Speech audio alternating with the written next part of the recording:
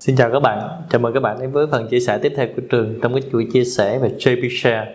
Đây là cái chuỗi chia sẻ để giúp các bạn có thêm kiến thức, có thêm kinh nghiệm, có thêm kỹ năng để chúng ta có thể làm việc tốt hơn.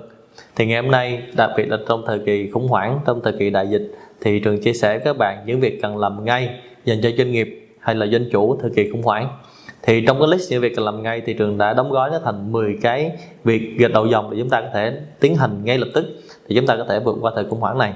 Thì việc số 1 là chúng ta phải cắt bỏ ngay những cái chi phí không cần thiết hay là những cái lãng phí liên quan.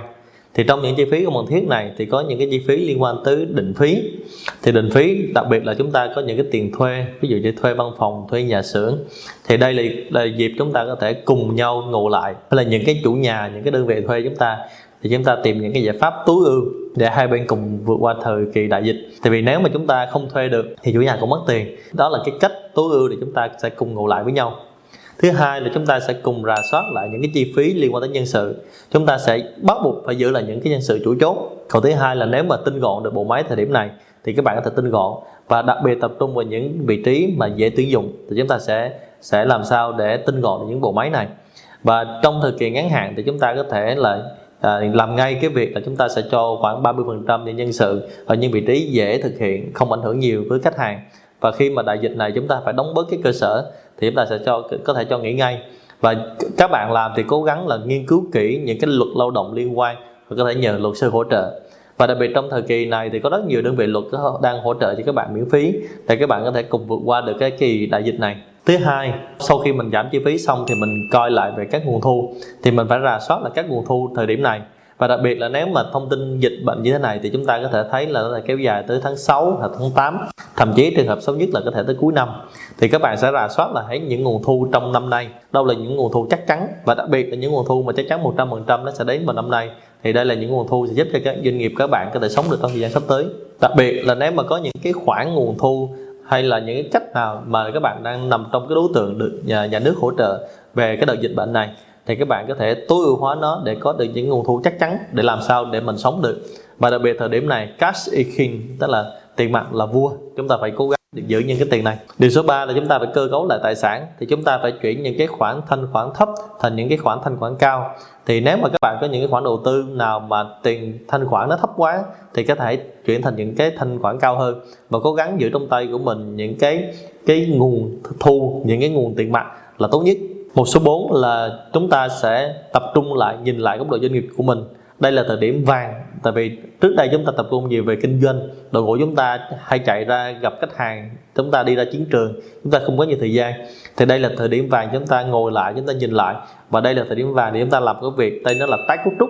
Hay là nếu mà tái cấu trúc các bạn cảm thấy quá nặng nề thì hãy dùng cái từ tối ưu hóa để chúng ta tập trung cải tiến lại về từ chiến lược, hệ thống, quy trình vận hành để làm sao cho chúng ta tối ưu hơn. Điều số 5 là chúng ta sẽ ngồi lại cùng với đội ngũ của mình, có thời gian nhiều hơn, chúng ta xây dựng những cái chiến lược thời khủng hoảng. Và một trong những cái điều may mắn trong đợt này là đợt dịch nó xảy ra cao điểm vào thời kỳ đầu năm, và đây là thời kỳ mà chúng ta hay lập chiến lược, không những năm này mà các năm sau, hay là chúng ta lập những cái kế hoạch kinh doanh. Thì điểm số 5 là các bạn sẽ cùng nhau để ngồi lại xây dựng những chiến lược trong thời kỳ khủng hoảng. Thì chiến lược này gồm có chiến lược tấn công, chiến lược phòng thủ, chiến lược phòng ngừa rủi ro, hay là chúng ta có những chiến lược mà chúng ta sẽ tìm những cái cách nào nó tối ưu hơn trong thời điểm này. Cái điểm số 6 là chúng ta nên ngồi lại với đội ngũ của chúng ta, hay là ngồi lại khách hàng đối tác, thì chúng ta tìm ra những cái cơ hội kinh doanh trong thời điểm này. Chúng ta tìm ra những cái phân khúc nào, khách hàng nào có được ưu thế trong thời điểm hiện nay. Thì trước đây có một cái câu là nguy cơ thì trong nguy có cơ, và đã có rất nhiều cái doanh nghiệp đã phát triển thời điểm này. Ví dụ như là Alibaba trong thời dịch SARS năm 2003 thì họ phát triển ra cái công ty, một cái hệ thống tên là Taobao. Thì đó là lý do giúp cho Alibaba thành công ngày hôm nay. Thì các bạn có thể ngồi nghĩ ra những cái sản phẩm nào và giải pháp nào chúng ta có thể tối ưu được trong cái thời kỳ mà dịch bệnh hiện nay, thì chúng ta tìm được cái cơ hội trong cái nguy cơ hiện nay. Thì thực ra là thời điểm này không phải doanh nghiệp nào cũng xuống đâu, có những doanh nghiệp họ đang phát triển lên mỗi ngày trong cái thời kỳ dịch bệnh này. Thì ngược lại các bạn hãy giữ một tinh thần lạc quan để tìm thấy những cái cơ hội trong cái nguy hiểm đợt cái dịch bệnh như ngày hôm nay. Một số 7 là chúng ta sẽ làm sao liên kết với các bên liên quan để tạo thành những cái bộ giải pháp tích hợp để chúng ta cùng nhau vượt qua thời kỳ khủng hoảng. Ví dụ như doanh nghiệp của bạn có thể kết hợp với là các bên dịch vụ liên quan, các đối tác, các nhà cung cấp để tạo thành một cái bộ combo sản phẩm dịch vụ tối ưu hơn, để cùng nhau có những cái nguồn thu tối ưu được chi phí, và sau đó chúng ta sẽ vượt qua thời kỳ khủng hoảng này.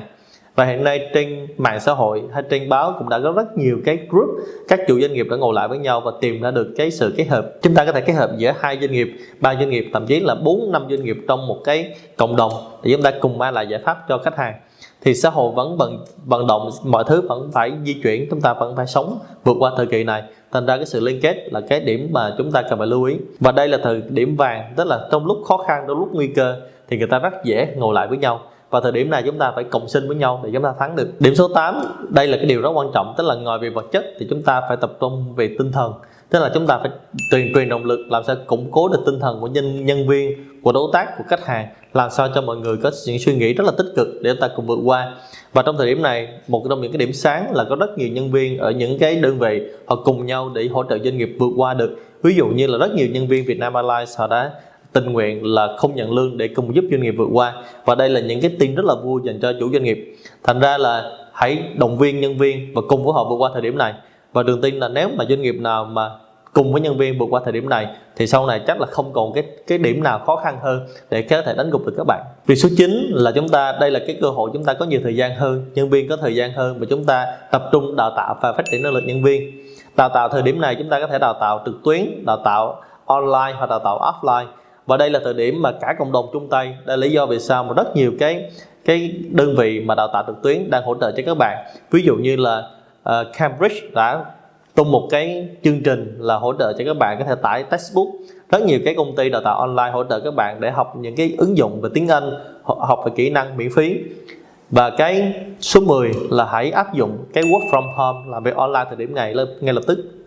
Thì trong một cái video clip trước đó tôi đã chia sẻ về cách thức các bạn tổ chức một cái work from home như thế nào. Thì trên đây là 10 cái công việc các bạn cần phải làm ngay trong thời kỳ khủng hoảng này, và các bạn cố gắng làm ngay và ứng dụng trong doanh nghiệp của mình để giúp các bạn có thể vượt qua thời kỳ khủng hoảng này nhanh nhất.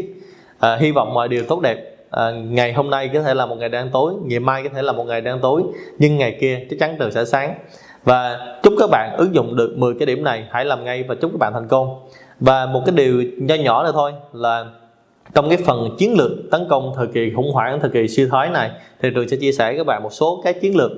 Nội dung này rất là thú vị và Trường sẽ chia sẻ trong cái podcast. Thì hy vọng các bạn sẽ đón nghe và các bạn sẽ có những cái áp dụng được trong doanh nghiệp của mình. Nếu các bạn có bất kỳ câu hỏi nào hay còn những cái comment nào thì hãy để lại bên dưới. Trường sẵn sàng trao đổi với các bạn và cùng các bạn vượt qua thời kỳ khủng hoảng lần này. Xin cảm ơn rất nhiều.